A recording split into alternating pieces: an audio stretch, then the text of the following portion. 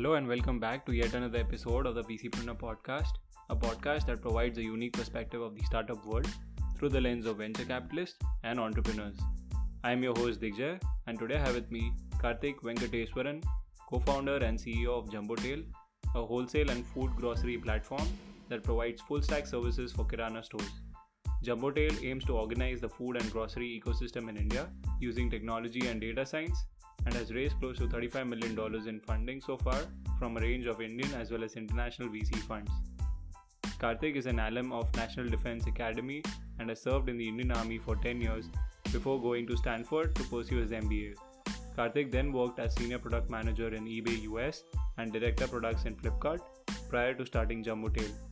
In today's episode, he talks about his journey from serving in the Indian Army to founding his own startup, the challenges of scaling a marketplace model, hiring employees based on the company's core values, advantage of going deep in one market before scaling to other geographies, and what founders should particularly look for in their seed stage investors. I had a great time talking to Karthik and was inspired by his vision and approach to build a startup that can create large-scale impact. So without much ado, let's jump in and listen to what Karthik has to share. Hi Karthik, welcome to the VCpreneur podcast. Very excited to have you on the show with us today. Thank you, Digjay. Thank you very much for this opportunity. No, it's our pleasure for sure. And, maybe we can start with a quick introduction about yourself and tell us, what's your background and what led you to start Jumbotail. So I started Jumbotail along with my co-founder, Ashish Jinnah. I would introduce him very quickly since, most of the time we're going to be speaking about my views. Ashish is a farmer by profession, and he is an ex-IIT Delhi graduate. And then he worked in BCG for 6 years. Ashish and I met in our business school at Stanford. So we both co-founded Jumbotail in late 2015.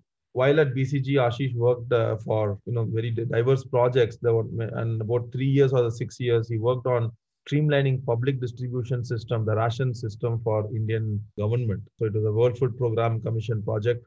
And Ashish was tasked as part of the project to find technology solutions to prevent leakages in the public distribution system. So what solutions that his project and his team members along with him came up with this biometric identification of people, which today serves as the backbone for Aadhaar system. The first million biometric enrollments happened as part of those projects.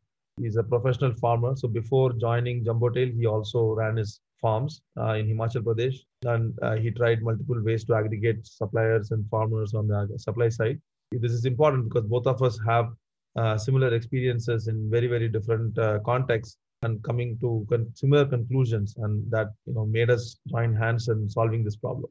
So that's about Ashish. About me, so I dropped out of engineering. I joined the Indian Army. I graduated from National Defense Academy. I went to Indian Military Academy. So after 4 years of training, I went to infantry. So I was in Gorkha Rifles, served in multiple combat zones, including Manipur, Uri, and Siachen Glacier. So all of these places, maybe you would have heard, but I was physically deployed there, seen a lot of difficult life and, highly operational combat environments. I was also, posted in infantry school. I was heading the sniper school. I was training the snipers of the Indian Army. So this is my background before business school. So somewhere around 2008, as I was contemplating a career after my army tenure, I was always very motivated to solve very impactful, very large problems. So I measured myself by a very simple maxim: 1 unit of my time, how much impact it can create.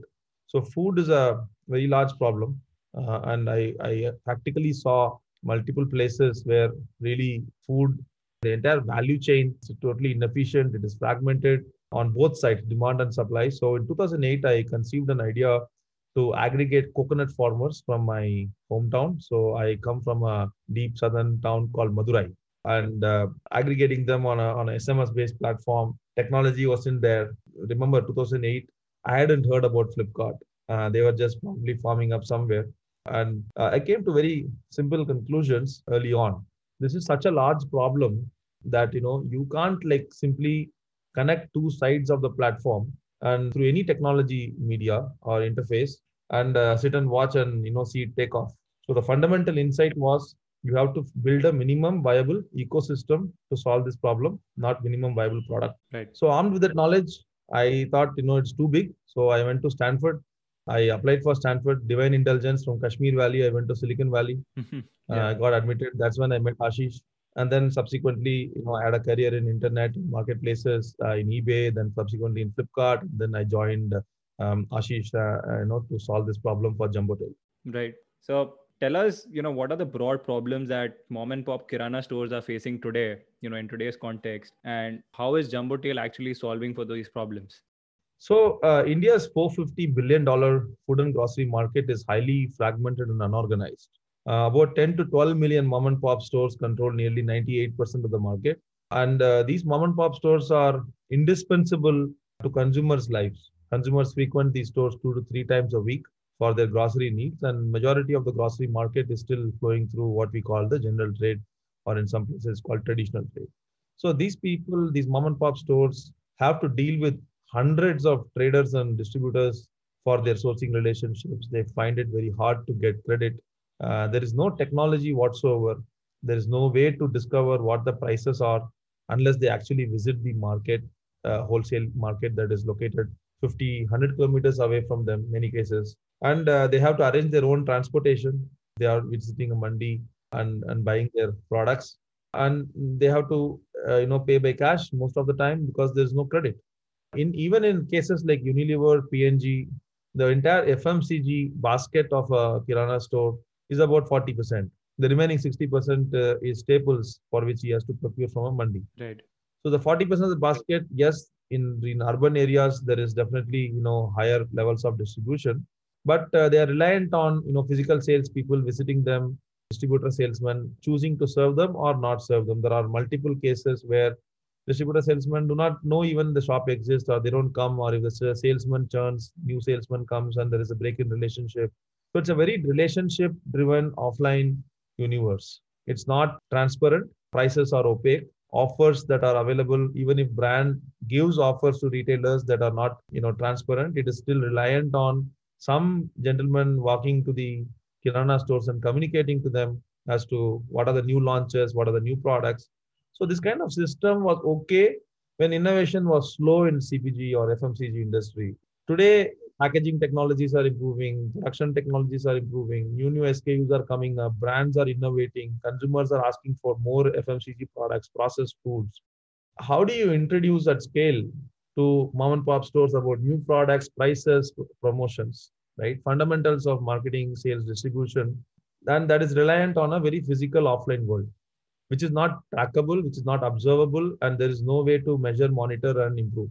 So the Kirana store is on the other end of the spectrum, receiving another, all these problems, and he is either not getting service, or even when he's getting serviced, he is not aware of the prices or availability.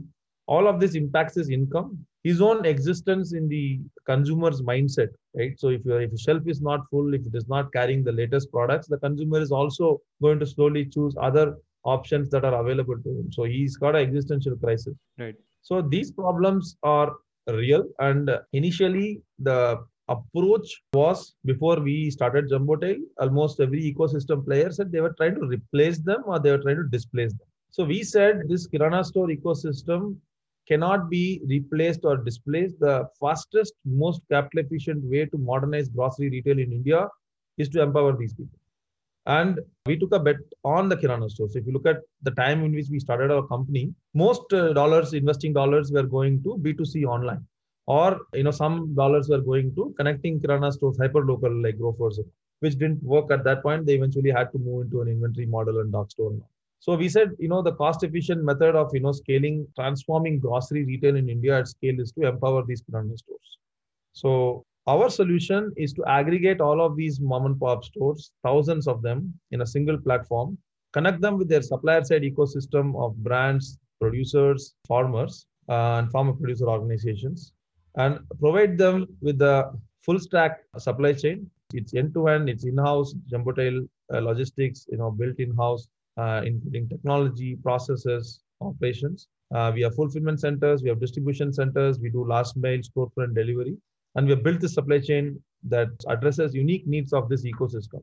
And then provide working capital access to these Kirana stores by connecting them to lending partners via our fintech platform.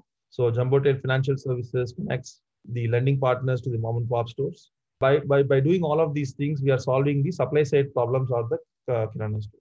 On the demand side, the Kirana stores are increasingly facing competition from direct B2C online players, modern trade outlets. And they're also, finding it very difficult to address the needs of the evolving mass market consumer. They are increasingly looking for standardized experiences, branded solutions, and the Kirana stores are, and also higher availability of product, a technology-driven access to the store, not just coming and picking up. I would like to discover the store online or find the same kind of offers or merchandise that is available elsewhere. They are increasingly looking at parity of experiences. So that is when we started building the solutions for the demand side problems of the Kirana stores. So our J24 program modernizes and transforms a traditional Kirana store into a modern J24 store within 24 to 48 hours. So we provide our point of sale, we inventorize the whole inventory that is available in the Kirana store. We provide in-store technology, inventory management solutions, AI-driven merchandising solutions. We provide labor services. And whatever the store wants to run, the owner wants to run, he is fully empowered through the technology and he can have a digital relationship with his consumers. They are omni-channel ready. These J24 stores are integrated with Dunzo, Swiggy, and they are also having their own portal called J24.store where a consumer can go access the nearest J24.store and order online, and the Kirana store will do the home delivery. So it's a full suite of solutions of technology, product, branding, labor, training. We also provide through our Jumbotail, what we are eventually going to turn out as a Jumbotail Retail University. We are training staffs of the Kirana stores and the owners on how to run a store, the best practices. So it's a full package to modernize their store. So Jumbotail platform connects the and solves the supply side problem. The J24 solves the demand side problem. So we are across the entire life cycle of a mom and pop store. I mean, that's amazing. And it clearly shows that you're building this minimum viable ecosystem that you were alluding to earlier, where you've solved, both the supply as well as the demand side. And while it's so easy to listen to, the solutions that you've come up with, I'm sure there are some, very fundamental challenges when it comes to building a marketplace model like this. Whether you aggregate the supply first or solve for the demand first. So, what was your approach in overcoming these challenges to build a successful scalable model at Jumbotail? Every marketplace. So I'm a marketplaces veteran, you may call. I was in eBay, US, right out of Stanford. Then I was in Flipkart. I helped Flipkart, build their marketplace. But right from day one, we are very clear that this is the demand aggregation. So we are, at least my experiences told me that if you have the demand on your side, supply will come. So there are some examples of marketplaces that are not retail related, but where supply aggregation is important before demand can come. But this particular market, demand has to be aggregated first. Initially, when we started off, those challenges were different than what it is today. But we placed some bets and they played out very well. So those days there was no 3G, it was 2G, and we were betting on 4G to come. Windfall of Geo was not even widely anticipated. We were just hoping that some solution will come with smartphones becoming more affordable. So the 4G and the infrastructure solutions got solved, gave us a lot of tailwinds. But more importantly, we realized that the Kirana store's basket has two parts, distinct parts, the staples and the FMCG goods. So if you go to the FMCG brands, they would tell, why do I need you? I already have a distribution network. So that's a chicken and egg problem. Yeah. So the Kirana stores will require the products, and these CPG goods will not, or they are less likely to partner with you. We found a brilliant. We stumbled upon, and all credit goes to Ashish. And this goes back to our culture. We deeply listen to our customers. Actually, we started off with one of the CPG products. Within like 2 weeks, the Kirana store said, "Look, I am already getting this. What I need is rice, dal, sugar, spices, where I have to go to the main mandi. I don't know what the prices are. I have to actually travel all the way only to discover and get exposed to prices. Then I have to arrange my own transportation. Why don't you deliver it to me?" So that market is extremely fragmented. There is no brand whatsoever. They're all very local brands sold via the mandi. So we got the marketplace model kicking in, and we quickly onboarded a number of traders. And that market also has a problem, right? Many people are not able to access that market.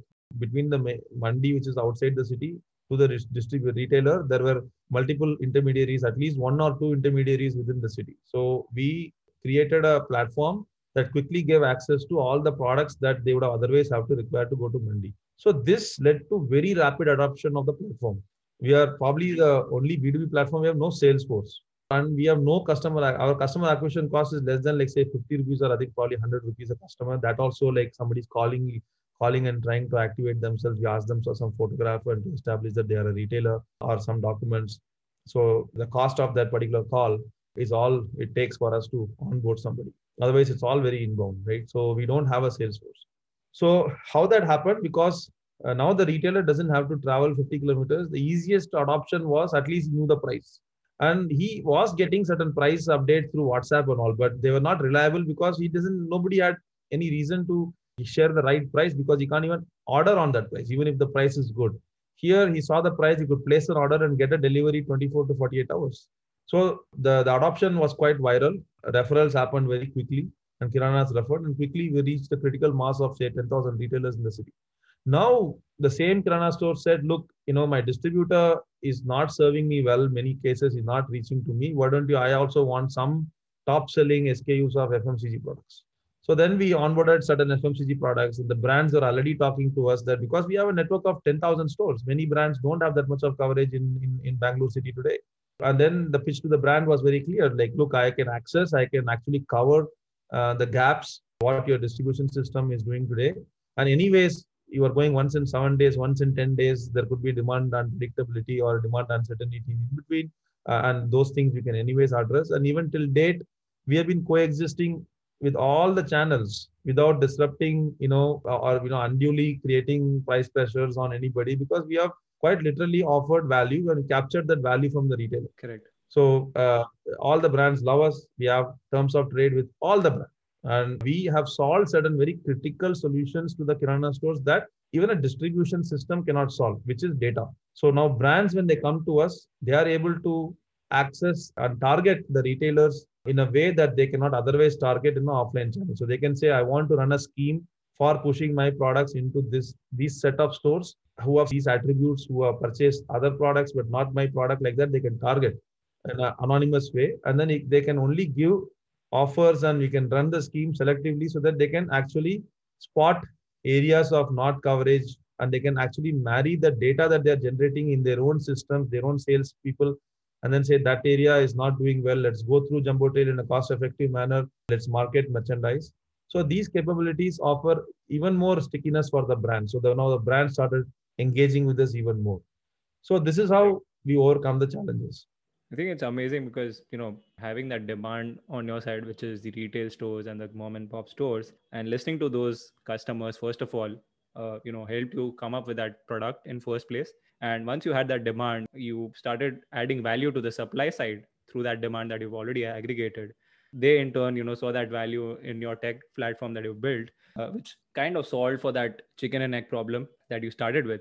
Nicely, like you said, it's become almost word of mouth. You don't need a sales force. Kudos to you, the way you've approached this. See, part of the thing about Salesforce, because I came from deeply consumer brands, eBay and hundreds of millions of users. So sales was never even an idea that I could entertain in my mind. So always I was thinking technology, scale, and these people were all, they are businesses, but they're consumers in every other aspect of their interactions and life, right? They're individual mom and pop people. So it was possible to build something for them and have this kind of an adoption. But we took certain very, very hard calls and bold bets that we will not try to do things that will eventually destroy the consumer behavior. We really wanted that guy to adopt digital even at the cost of growth. Very interesting. So Karthik, understand that, the fundamental challenges of building a marketplace model was solved, with the approach that you just mentioned. When it comes to scaling this model, there are some important factors that, come into picture. And one of them is hiring a good team. And hiring a good team is, not just critical to scale the business, but also critical factors which defines whether you will be a successful startup or not. So tell us, what was your approach when it came to, hiring a good team, and how did you ensure that, your employees are driven and aligned to achieve the vision of the company that you had in mind? So if there is one thing that I always insisted in my team, the only input that we can actually control in our lives of building the startup is the people that we hire, because everything else is an output and an outcome. Correct. Therefore, extraordinary amounts of energy and focus went on hiring the right people. So the first thing we did in our company, as soon as we formed the company, we enunciated our core values. So we have 15 core values. We started off enunciating those ones and what is important to us. And we went broader because we also realized that for every value there's a yin and yang. So therefore, we said, okay, we'll take all the things that is important to us and define them. We will evaluate everybody. We will hire, retain, and promote people who adhere to our value system, who are aligned to our value system. So first thing is the whole evaluation process is heavily biased on values. So every interviewer is given the values to assess, a guide to assess the values. And our assessment system inside our company, we do not till date have a target based appraisal system. So we have a values based appraisal system. So how it works is every peer writes about four others how well the other person has embodied the core values, the three core values that the other person has embodied with clear examples and narratives, and three examples for each across the entire appraisal period. And what are the three core values that the person could have done better? And based on their experience working with the peer, will this person recommend Jumbotail to other of his network and colleagues? So it's a peer and peers. And 80% of our assessment is peer and peers. 20% has manager rating. So it's a very peer-based system built for hiring, retaining, and promoting people with the value systems that we define. So we always look for that. The second important criteria we said is a person who, irrespective of whichever function that he comes, we have to hire people who are willing to go on the ground. So going on the ground and acting like method actors is an important criteria for us. So you have to live the life of a Kirana store in order to understand. You have to be there at 5 in the morning to know what his life looks like at 5.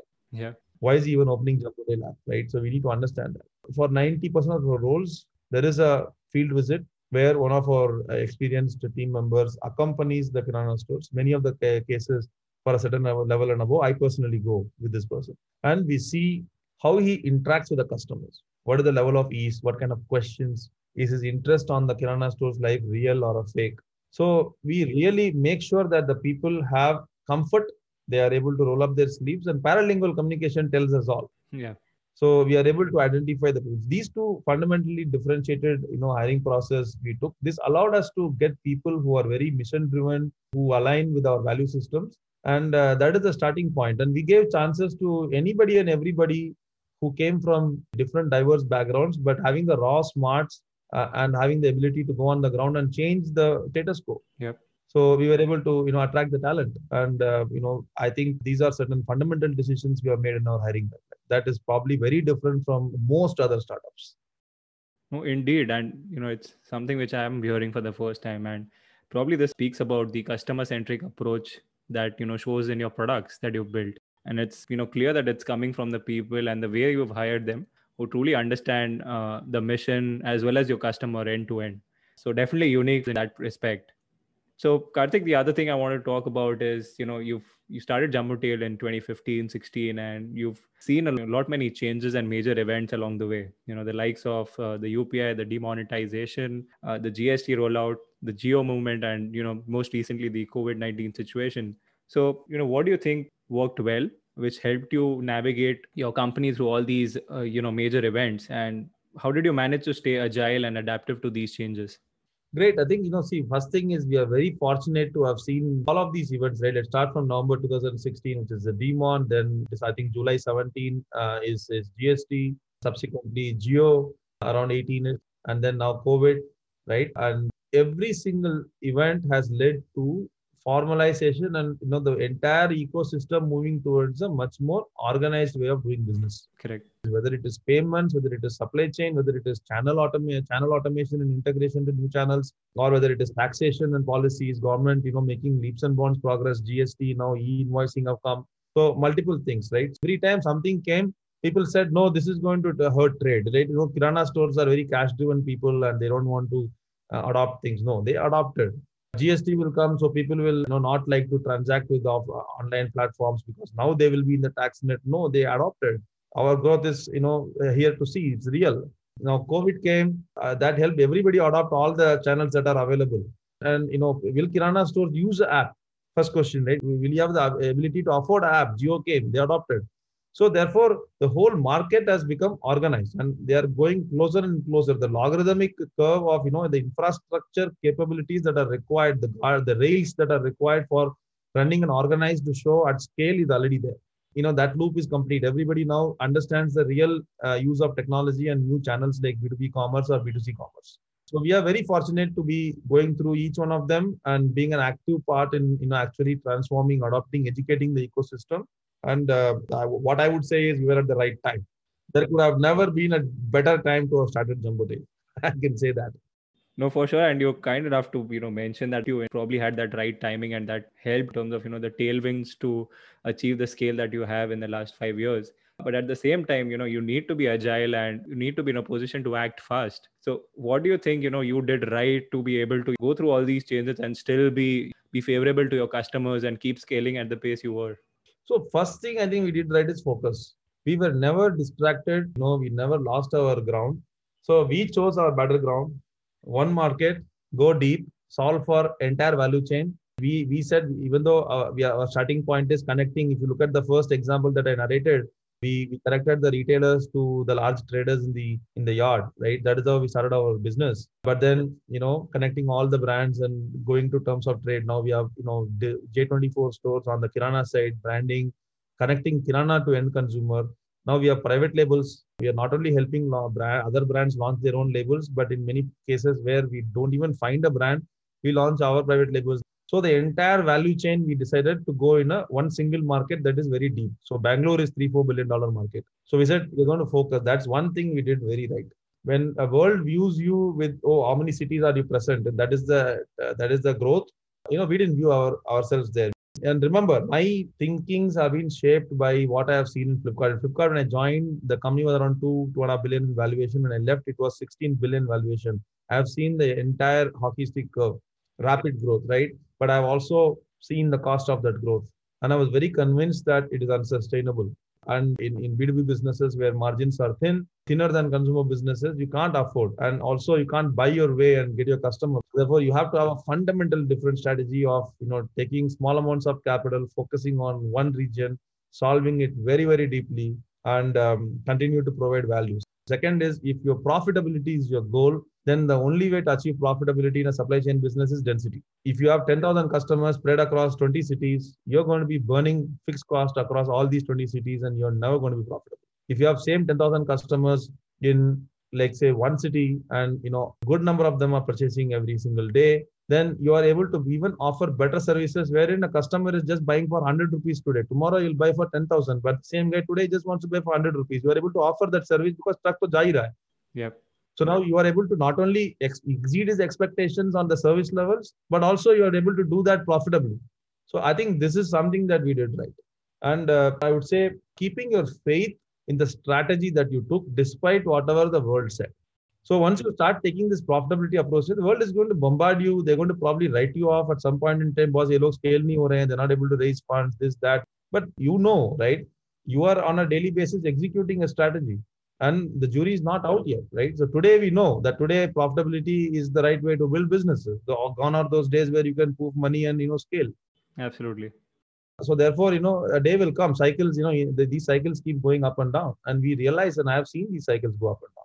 So therefore, keeping that faith in the strategy we took and continuing to invest behind that strategy without wavering. So because one day you can't wake up and say I want scale. Second day you can't wake up and say I want profits, right? You have to focus. And finally, I would say, the technology emphasis. We are all technologists who came to solve a problem, right? We didn't know much about wholesale or food or whatever. And we applied technology in every which way. And that paid us handsomely. The choice of technology that we made, or how we even built our organization, the technological DNA, even the entry-level supply chain people, many of them are empowered to directly do SQL queries and fetch data and execute inside warehouses. That is the level of democratization of data we have made, and we have been training even entry level. They're contract workers, and we are able to provide them with the data that is required for them to pick and pack their items. Today, we have built a full footprint of the best-in-class technology across every part of our business. And we were able to do all of these things because we were not distracted. We were focused. I think it clearly shows, the focus and conviction in the strategy. I want to shift gears here and talk more about your fundraising journey. And just touching on the point that you brought up previously, right? The size of the market that you were going after, right? It would have been easier for you to just acquire market share by growing broad, burning cash instead of adopting a capital efficient approach and running an operationally profitable company. So tell us, what was the point that you thought about institutional fundraising? And especially with no prior experience of fundraising before this, what are the key challenges that you faced when you approached institutional investors? I think the probably the lesser known story here is we raised our $2 million of seed fund 3 months before the company was incorporated in only one discussion that we had, and that got closed. So we raised 2 million from Nexus. It was a meeting of minds. They are till date our best partners in this journey, helping us through every ups and downs of the company. And we had a great interaction. They invested in the entrepreneurs. Obviously, at that point in time, I think the company name had just got formed. So that is the seed round. And at every level, we have added, great investors to our journey. And initial days, I didn't have much problems at all from fundraising. At a seed round, I think people invest in entrepreneurs, idea, vision, mission, how connected, and a very strong co-founding team. Ashish and I knew each other for over, at that point in time, probably about 6 years. And we are classmates from business school. We came from very unique backgrounds. And it is not necessarily that, we came from pedigree. I have no pedigree other than the college I went to. But more importantly, like I think what I believe and Ashish and I was able to offer is our deep connection to the problem statement, having demonstrated that we have been at this problem since 2008, choosing a career in marketplaces, specializing in understanding how to build marketplaces, making very specific career choices. When I came to India, I chose Flipkart. Those kind of things gave much confidence. I think that's what I would think that, worked our way. Got it. So basically, Nexus took a bet on you, even before you started executing. And I'm sure, like you said, the deep understanding of that problem statement helped you, do that in the first place. If you look at Ashish, right, I'll tell you, Ashish was actually running a farm for like about 1.5 years before he joined me with Jumbotail idea. He was actually on the ground spending that 1.5 years trying to aggregate the farmers, his own supply side, trying to build cooperatives, trying to build cold chain. So he has seen it all. Like the mistakes that a typical seed fund guy will raise money and go and explore the market have already been done. Like, that much of time has already been spent, right? So the idea is refined. We know, okay, this is what not to do, and we had the courage to build it. We could demonstrate that we had the capability to build it. I remember the question that I think one of the partners asked me, what would you do if this fails? And my answer was instinctive: we'll do it again. So we are building for the fundamental tools, right? For $400 billion market, is it going to shrink? No, it's only going to grow. Kirana market is not going to die. Yep. Right? If you believe in these two, then modernizing, somebody got to figure out how to modernize it. Yep.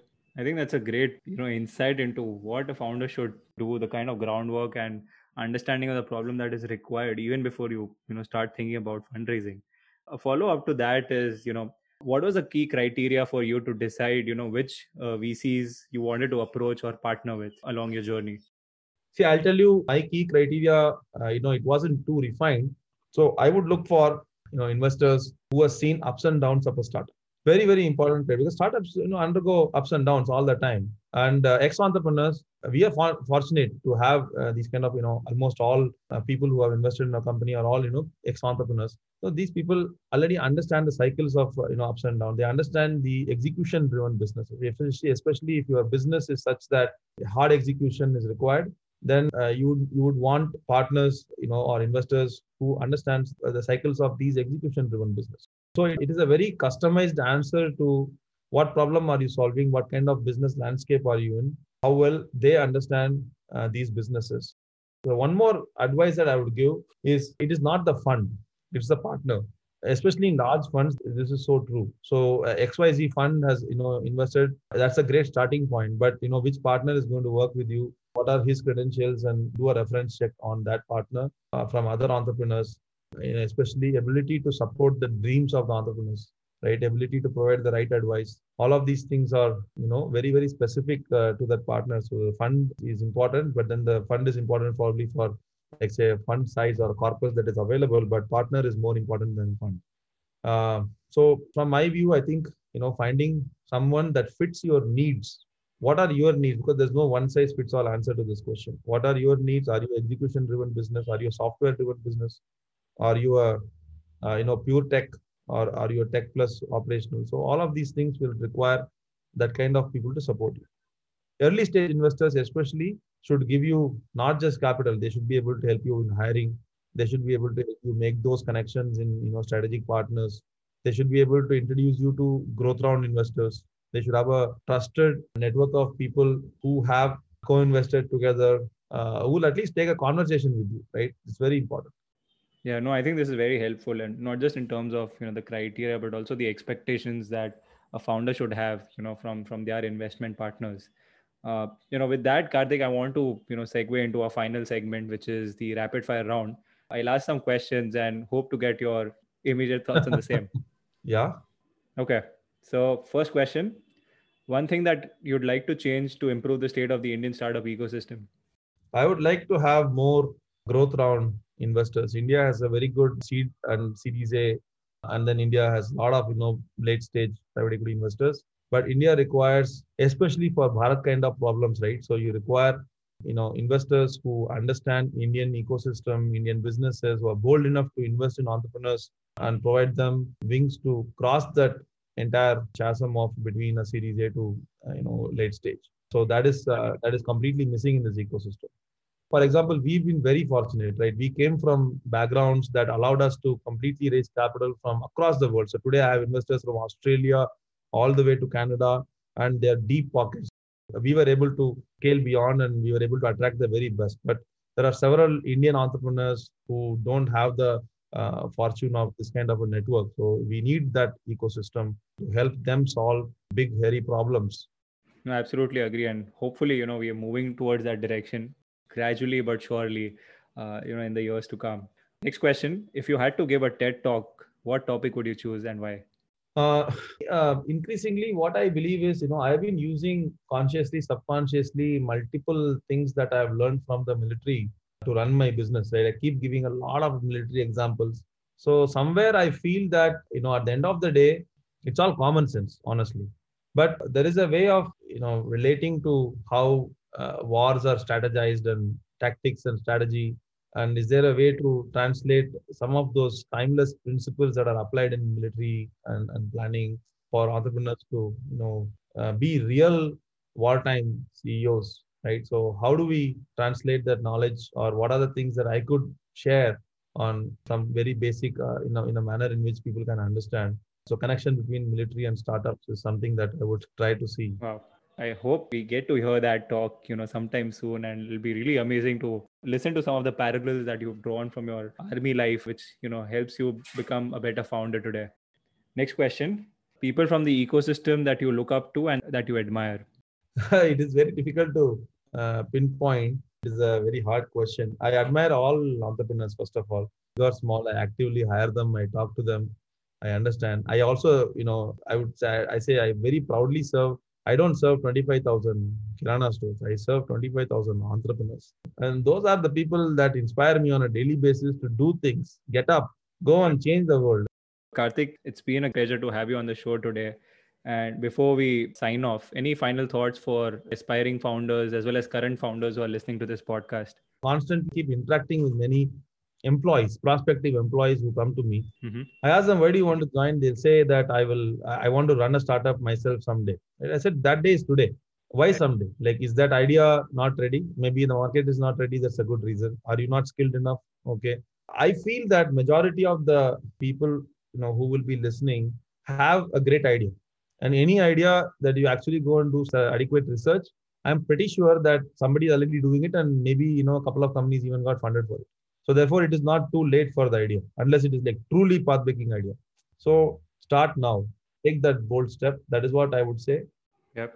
I think those are, very helpful and inspiring words, Karthik. And, this conversation will probably inspire a lot of founders to take on these, big Bharat problems that we're talking about and give them that courage and conviction, just like yourself, and, solve these problems at scale. We had a ball having you on the show today.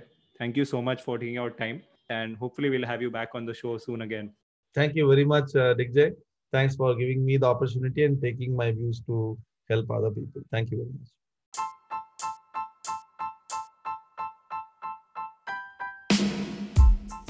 Thank you so much for listening to today's episode of the VCpreneur podcast. If you enjoyed this episode, please let our guests know about it, share your thoughts on social media, and let them know what were your key takeaways. We would truly appreciate if you could subscribe to our podcast on the podcast platform of your choice and leave us a review on Apple iTunes. This will help others discover the podcast. To get insights and to learn more about startups and venture capital, you can follow us on Twitter and Instagram. We will love to hear from you there. You can find all episodes together on our website, thevcpreneur.com. We will be back again next week with another VCpreneur that is making a dent in the venture universe. Until then, take care and keep shining.